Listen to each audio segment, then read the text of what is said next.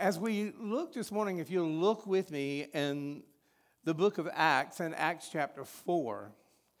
In Acts chapter 4, we're going to be talking about basically Peter and John and what God has done in their life. You know, they had the day of Pentecost and the Holy Spirit came down and filled them. And now they were radically changed just by being with Jesus. But now they are radically changed because the Spirit of God is working within them, empowering them, strengthening them, encouraging them, and giving them wisdom. The Spirit of God is doing all that needs to be done in their life, and they have been radically, radically changed. And as I look at these verses here, I see so much that can be talked about, but the thing that I really want to look at today is the fact that because of Christ in their life, and because of the Spirit of God being in control of their life, they were able to do great and mighty things and stand against the resistance that was coming against them and still be faithful to what God has called them to do and be.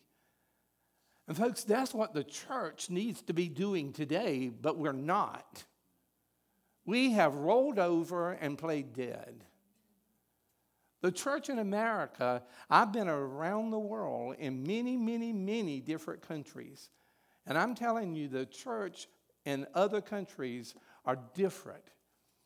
I never will forget preaching in Romania, and it was a blizzard outside. And they had no heat in this building that they had built.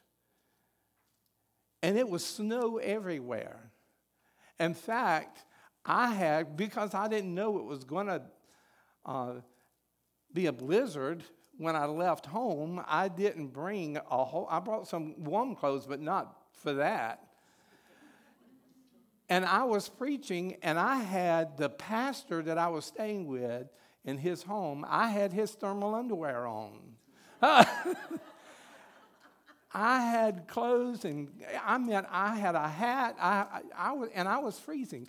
I'm telling you, those people walked through the snow, through the cold, through the blizzard, to church, and sat on cement pads and sat there and listened and worshiped God. And if we don't have everything for our comfort, we won't even come. And we won't stay very long. I noticed that AJ said an hour or more. I promise I won't keep you that long. But I'm just saying, I see in here what we are supposed to be doing and who we're supposed to be. And so often that's not who we are, and that's not what we're doing. And folks, you are in a transition now. Your pastor that you loved, that did a great work here, now is gone. And you're looking for somebody else. But now is a great time for you to decide who you are as a church. Who do you want to be? What are you going to do? Folks, I looked at some data, and I gave it to AJ, and we're going to talk about it. But I looked at some data, and, just within a 5-mile radius, there's between 15 and 20,000 people that you're responsible for reaching with the gospel. And what are you doing? I don't know, because I've just gotten here. I don't know what you're doing. But you need to ask yourself the question, what are you doing? What are we doing? Who are we? We are representing Christ, the great and mighty God, the creator of all things, the one that gave us salvation, the one that has said that we are to go out and share that salvation with a lost and dying world, teaching them and preaching to them and sharing the gospel with them so that they may know him. Are we doing that? Are we being faithful to what God has called us to do and be? Let's look in Acts chapter 4, starting in verse 13. It says, "Now, As they observed the confidence of Peter and John and understood that they were uneducated and untrained men, they were amazed and began to recognize them as having been with Jesus. And seeing the man had been healed, standing with them, they had nothing to say in reply. But when they had ordered them to leave the council, they began to confer with one another, saying, "What shall we do with these men? For the fact that a noteworthy miracle has taken place through them is apparent to all who live in Jerusalem, and we cannot deny it. But so, but so that it will not spread any further among the people, let us warn them not to speak no longer to any man in this name." And when they had summoned them, they commanded them not to speak or teach at all in the name of Jesus. Notice verse 19 and 20. But Peter and John answered and said to them, "Whether it is right in the sight of God to give heed to you rather than to God, you be the judge. For we cannot stop speaking what we have seen and heard." We cannot stop speaking of what we have seen and heard. Let's go to the Lord in prayer. Father, as we come to you, we just pray that you will help us to understand what that really means. We cannot stop speaking about you and what you have done in our life, the salvation that you have brought, the grace you have poured into our lives, how you have constantly been faithful to minister to us and take care of our needs. We cannot stop speaking about you. And so, Father, I pray that you will help us to understand that truth here today, and that we will be faithful to what you have called us to do and be as your people. And Father, I pray that you will awaken each and every one of us, and that we will understand that we have a great responsibility that we're going to be held accountable for one day. And what are we doing about it? But more importantly than that we love you so much that we cannot stop speaking about what you've done in our lives to people who desperately need to hear the truth. Father, speak to us now in a mighty way. We pray this all in Jesus' name. Amen. As we look here, we see that the early church was making a mark in Jerusalem. They were turning Jerusalem upside down. My question is Dublin Bible turning Dublin upside down? My question is, and somebody reminded me, I've heard this many, many times, but somebody reminded me of this week. If Dublin Bible ceased to exist today, would the community miss it?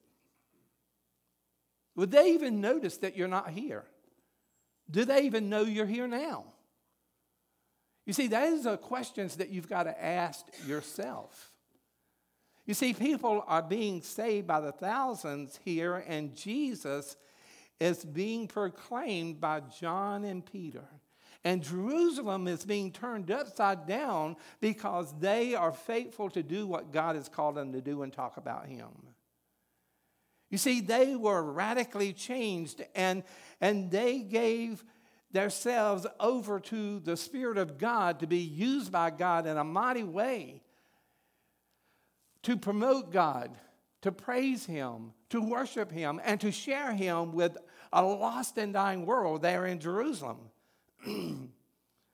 Just prior to this passage, Peter and John had been used of the Lord to heal a beggar who had sat at the beautiful gate of the temple.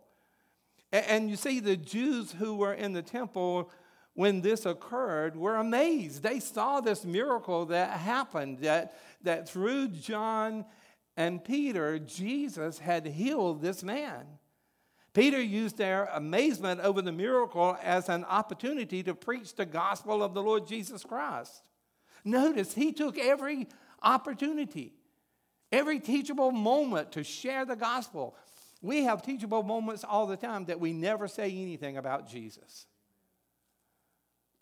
But they took every opportunity they could to share the gospel. And while he was preaching, the Jewish leaders caught wind of what was happening, and they showed up. And they arrested Peter and John because they were preaching that Jesus Christ rose from the dead, and that he is God, and that he is the Savior of the world.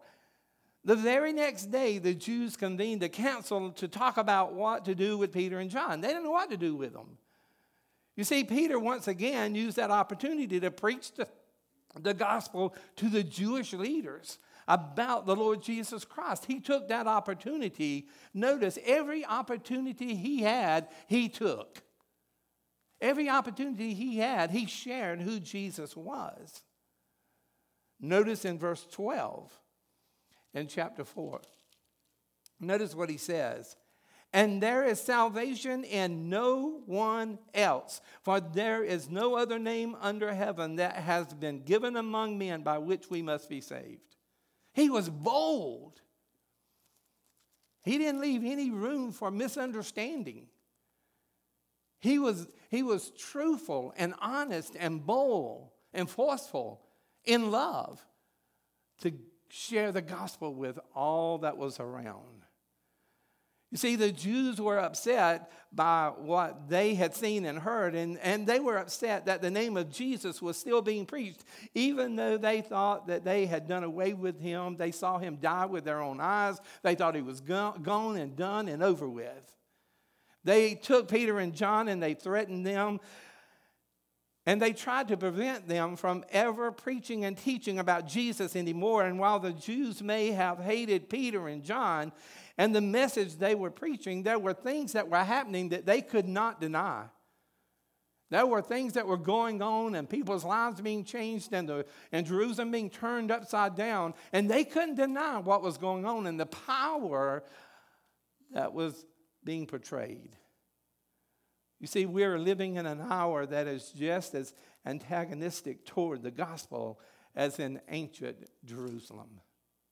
We're living in a time where the world is pressing in around us and pressing into the church. Here, as much as any other time, have we seen the church be threatened. And we are just sitting here doing nothing about it. We just sit here and we don't pray about it. We don't say, you know what, we're supposed to be out in the world. No matter the cost and no matter what happens to us, we are supposed to be out there sharing the gospel and helping people understand that Jesus is the only answer.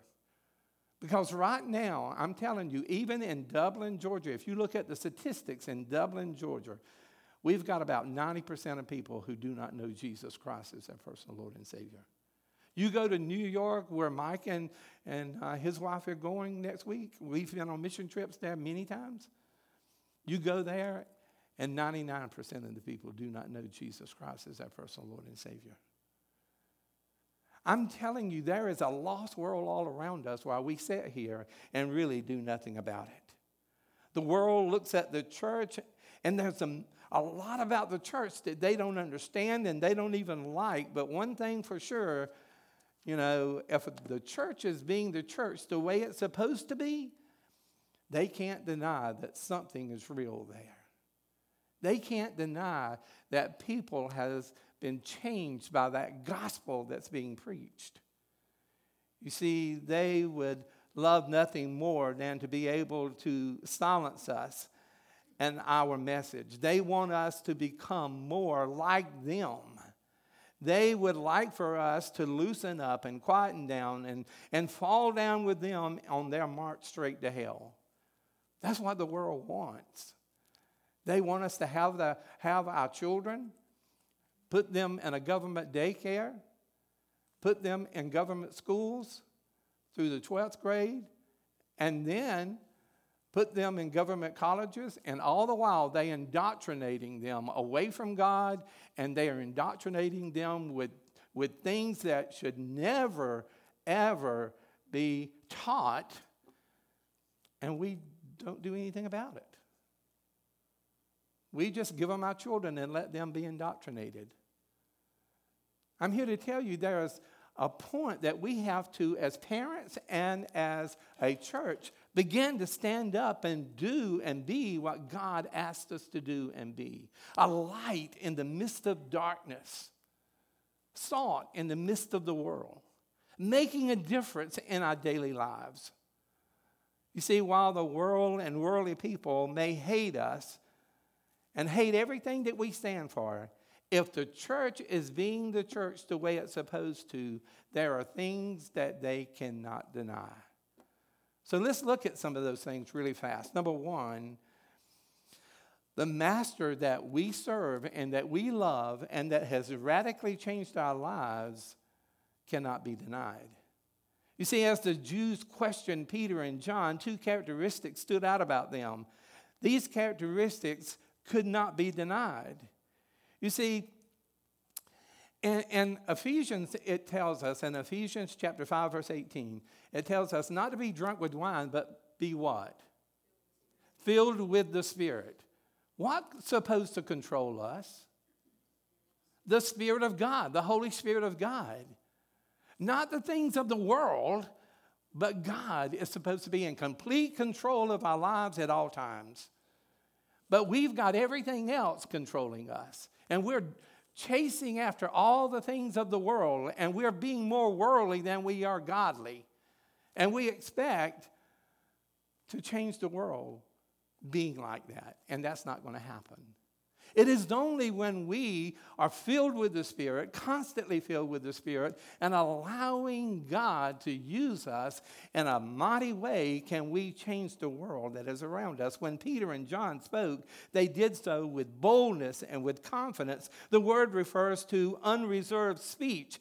It is an idea of someone speaking their mind without regard to what others may think. Now, let me explain what I just said. You see, when that kind of speech occurs in the power of the flesh, great harm can happen. When we speak with boldness, but it's from the flesh here, we can hurt people's feelings and we can turn people off and we can cause great harm. But when we speak with boldness because we are following the guidance of the Holy Spirit and allowing Him to speak through us and give us words that we need to say, great good can come about. It is allowing the wisdom of God to be spoken through our lips. You see, do we recognize the Holy Spirit? Do we recognize that the Holy Spirit is working in our life and bringing conviction in our life, trying to help us to be everything that we're supposed to be, being more Christ-like each and every day? Do we recognize that and allow Him to have control of our lives? Or do we push Him aside so that we can put the things of the world in our lives? Consider for a moment who is doing the talking. It is Peter. He is the same man that denied the Lord Jesus Christ 3 times. The one who denied Christ has become his most vocal person. He's a spokesperson that is sharing the gospel now in boldness and great confidence. Before he cowered down and said, I do not know this man. I've never seen this guy. I don't know who he is. How do you figure that? It is the presence of God in his life. It is the presence of the Spirit of God, and he's allowing the Spirit of God to be in complete control. That's how God can make a difference in our lives. You know, look at the power that they possessed.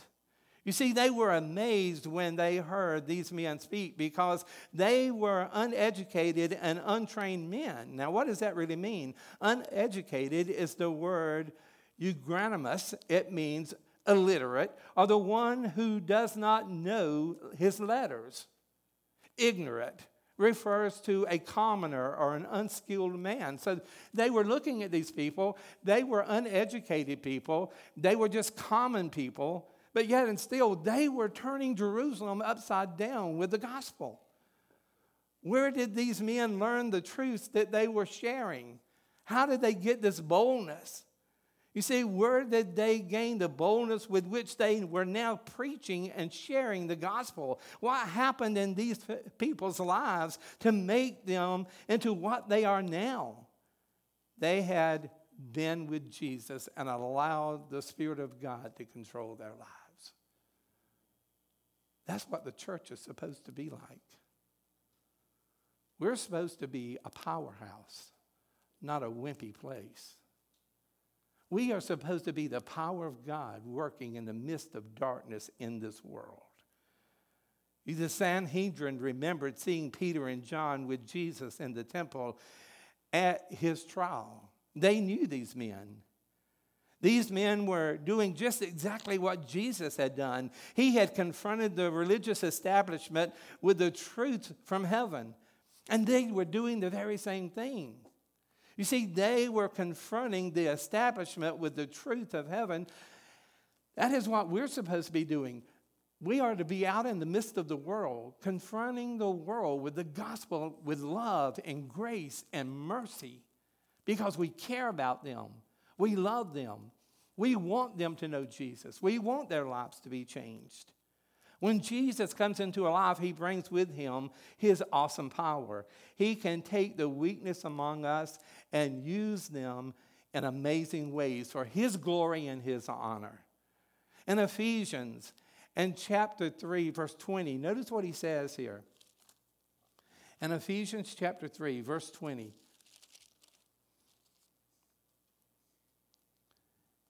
Now to him who is able to do, chapter 2, I'm sorry. In chapter 2, verse 14. No, let me look at that again. Ephesians chapter 3, verse 20. I was right.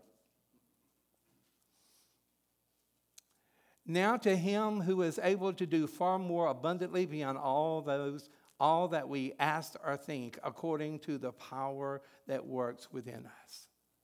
He's able to do more in our life than we can ever imagine. Now, also, I want you to notice with me in Ephesians chapter 2. Notice with me in verse 10, for we are his workmanship. Now, if you look at the Greek there, a better translation for workmanship is masterpiece. So we are his masterpiece. We are his glory. We are the things that bring glory to him because he took a rotten, no good sinner and made them a saint and child of God. All right, notice what he says. He says that we are his masterpiece, created in Christ Jesus for good works, which God prepared beforehand so that we would walk in them. We are to be busy doing what God has created us to do, and that is to glorify him. That is to share the gospel with a lost and dying world. That is to honor him, to do his will. Jesus said the disciples could not understand Jesus talking to the woman at the well. And they brought food back, and they were trying to get him to eat, and he said, I have food that you don't know about. And he said, and they couldn't understand that. They didn't know what he was talking about. And he said, my food is to do what? The will of the Father. My food is to do the will of the Father. That's the most important thing in my life, is to do the will of the Father. And my question is, are we doing the will of the Father when we stay within the four walls of the church and don't make a difference in the world outside? You see, there are people in this room who have never earned a degree from any institution of higher learning. But you know more about God and the things of God and theology and what the Word of God says than anybody who has gone to get a degree in the higher educational system who does not believe the Word of God to be true. You see, the Spirit of God can teach you deep things of the Lord. I'm here to tell you, my mom got married. She was an older lady. And so back then, people got married very early. And she got married when she was in the 6th grade. She didn't get an education until she was 60-something years old. She went and got her GED. But I'm here to tell you, when my brother was killed in a car accident and she came to know Christ, she wanted to know Christ. But she couldn't read very much at all. And so she got me to help her to learn to read the Bible. And every day, day in and day out, she read and she read and she read. And I'm here to tell you, she was the greatest prayer warrior that you ever have seen in your life. You don't have to have all the education. You don't have to know everything. God can do a work in you if you let him. And God can make a difference in your life. You see, his power is a redeemed life is undeniable. The power of God working in a life that is letting him have his will and his way in their life, that's undeniable. You know that God is at work there. He will move in you and cause you to do the same things that Jesus Christ did, just as he did, to be faithful to God and to accomplish his will. He will cause you to be busy loving others, helping others, serving others, and obeying God among other things. It's amazing. It is amazing to me what God can do in the life of somebody that's totally yielded to him. Notice with me in Acts chapter 1. In Acts chapter 1, verse 8, notice what it says. But you will receive power when the Holy Spirit has come upon you, and you shall be my witnesses. Notice he didn't say, I hope you will be, or you will try to be. He said, you shall be my witnesses. Now notice what he says here. Both in Jerusalem, where they started, and in all Judea, where they were sent out to, when they all of a sudden became persecuted, they were scattered. But then notice what else he says. And all Judea, and where? Samaria. Why is that important? Because the Jews hated the Samaritans and the Samaritans hated the Jews. They would go around Samaria because if they went through it, they'd become unclean. They didn't have any love for the Samaritans whatsoever. But when the Holy Spirit came into their life and was in complete control, guess what changed? Their love for the Samaritans. Your love for people out there that you've never been able to love before, you will be able to love because it is the Spirit of God working in you, causing you to love other people.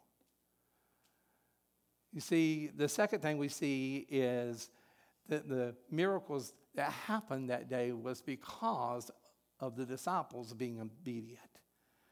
You see, the Jews are in a dilemma. On one hand, they have the disciples, and they're turning Jerusalem upside down. These men are amazing. They are full of the power of God, and that cannot be denied. And on the other hand, they have a man who has been healed. He is standing there. They see him. They know him. No doubt they have seen him many times, and they've made their way past him as they went into the temple.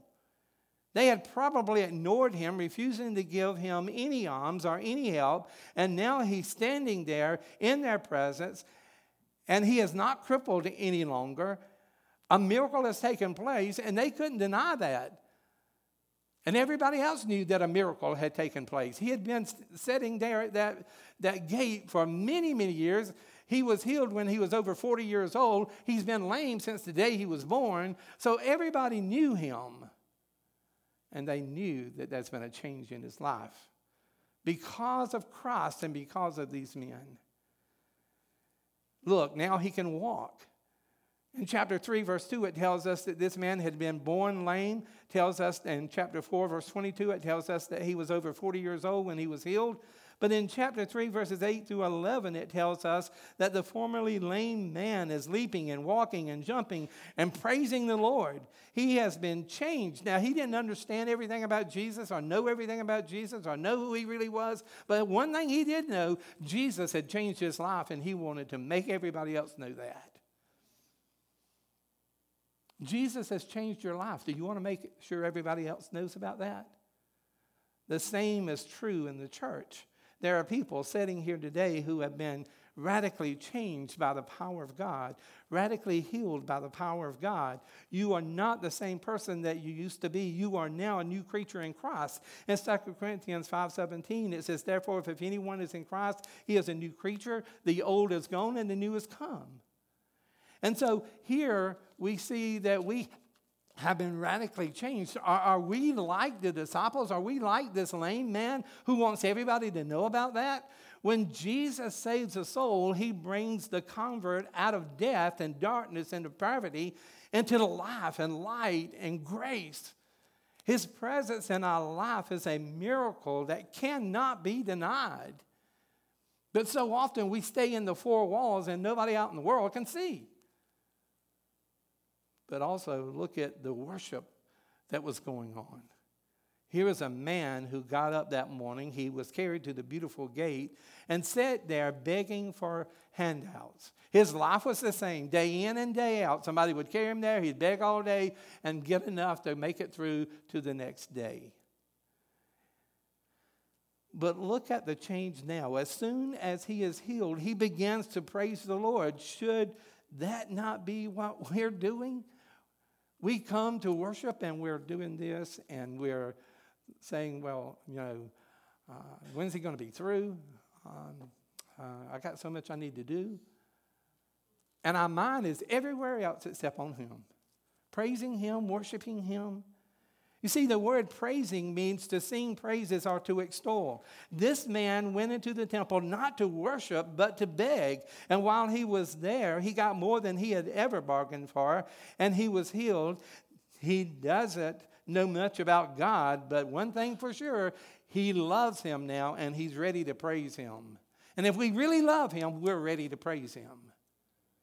If we really love him, we're ready to praise him.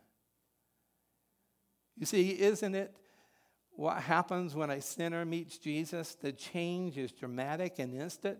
The person suddenly desires to worship him. He may not know much about him, but one thing he knows is he's changed my life.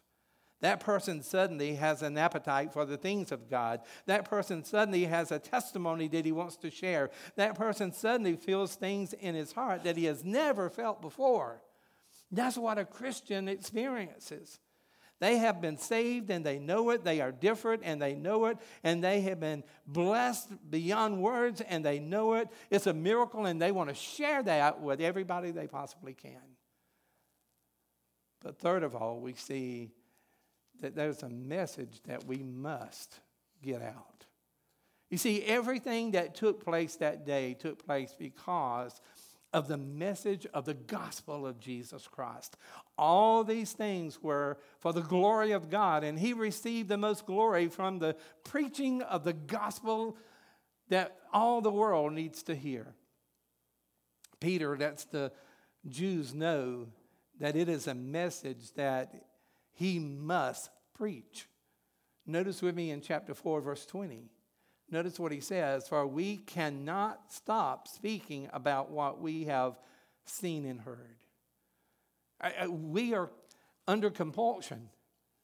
We cannot not tell people about Jesus. The miracle is a precious, but everything hinges on the message. The miracle was great, but it is the message. It is the gospel. It is the truth of the word of God that we need to get out to a lost and dying world. Peter wants these men to know that it is the true message of God that makes the difference that he cannot stop speaking about. In 1 Corinthians 9:16, it says, for if I preach the gospel, I have nothing to boast of, for I am under compulsion. For woe is me if I do not preach the gospel. For woe is we as Christians if we do not preach the gospel. The message they preached that day is the same message we preach in our day. It is a life-changing message about a soul-saving God. And we need to be out in the midst of the darkness sharing that light and that message. What is that message as we close? It is a message about love. The message we preach and the message that changed our lives is a message of a death and of a crucifixion and a resurrection. In chapter 4, in verse 10, notice what Peter says. Let it be known to all of you and to all the people of Israel that by the name of Jesus Christ the Nazarene, whom you crucified, whom God raised from the dead, by the name of this man stands here before you in good health. I'm here to tell you he was bold and he was truthful, but he was loving and he was graceful. And that's what we're supposed to be. You see, the message we preach is of a Savior who loved us so much that he took our place on the cross so that we could have a relationship with him and have eternal life with him. In Romans 5:8 it says, but God demonstrated his own love toward us, and that while we were yet sinners, what? Christ died for us. I praise God that he loves me like he does. It is an eternal, unconditional, selfless, and glorious love. In Jeremiah 31:3, he says, I have loved you with an everlasting love. In Romans chapter 8, verses 37 through 39, it talks about that nothing can separate us from the love of God. Nothing can take that away from us. But look at the life that now they are living. You see, the message they preached is about a Savior who died for his sheep, but it is also about a Savior who rose again from the dead. You see, it is a message about a sacrifice, but it is also a message about a success. Jesus entered death to save his people from their sins, but he also rose again on the third day to provide eternal life for them. And so often we think about eternal life and we think that's when I die as a Christian and I go to heaven to have eternal life with him. That's not true. Eternal life starts at the moment you accept Jesus Christ as your personal Lord and Savior. Your life is radically changed, and eternal life starts at that point. You begin to experience eternal life in your life each and every day. In John 10:28, Jesus says, and I give eternal life to them, and they will not perish, and no one will snatch them out of my hand. But also look at the liberty that we see there. In chapter 4, verse 10, once again, we see that Peter has a liberty to tell these people, you killed him, but he came back. And he radically is changing lives. You see, Peter and John told the Jews that it was this message and the Savior behind this message that was responsible for the changed man that they see before them. The message of the gospel brought help and hope to a life ruined by the blight of sin. The message they preached is a life-changing message. And how many of you have people out there in the world that needs a life-changing message and you're not sharing it? You see, that is still a message we preach today. The gospel still has power to save old sinners. It can open the eyes of blinded people by sin. It can straighten the limbs that are withered by sin and evil. It can cleanse away the leprosy of the soul. It can deliver those held captive by the sins, enslaving them in their power. You see, it can bring to life those that are dead in their sins. Jesus has the power to set man free. In Psalms 118, and I love this verse. In Psalms 118, in verse 5, it says, from my distress I called upon the Lord. And the Lord answered me and set me in a large place.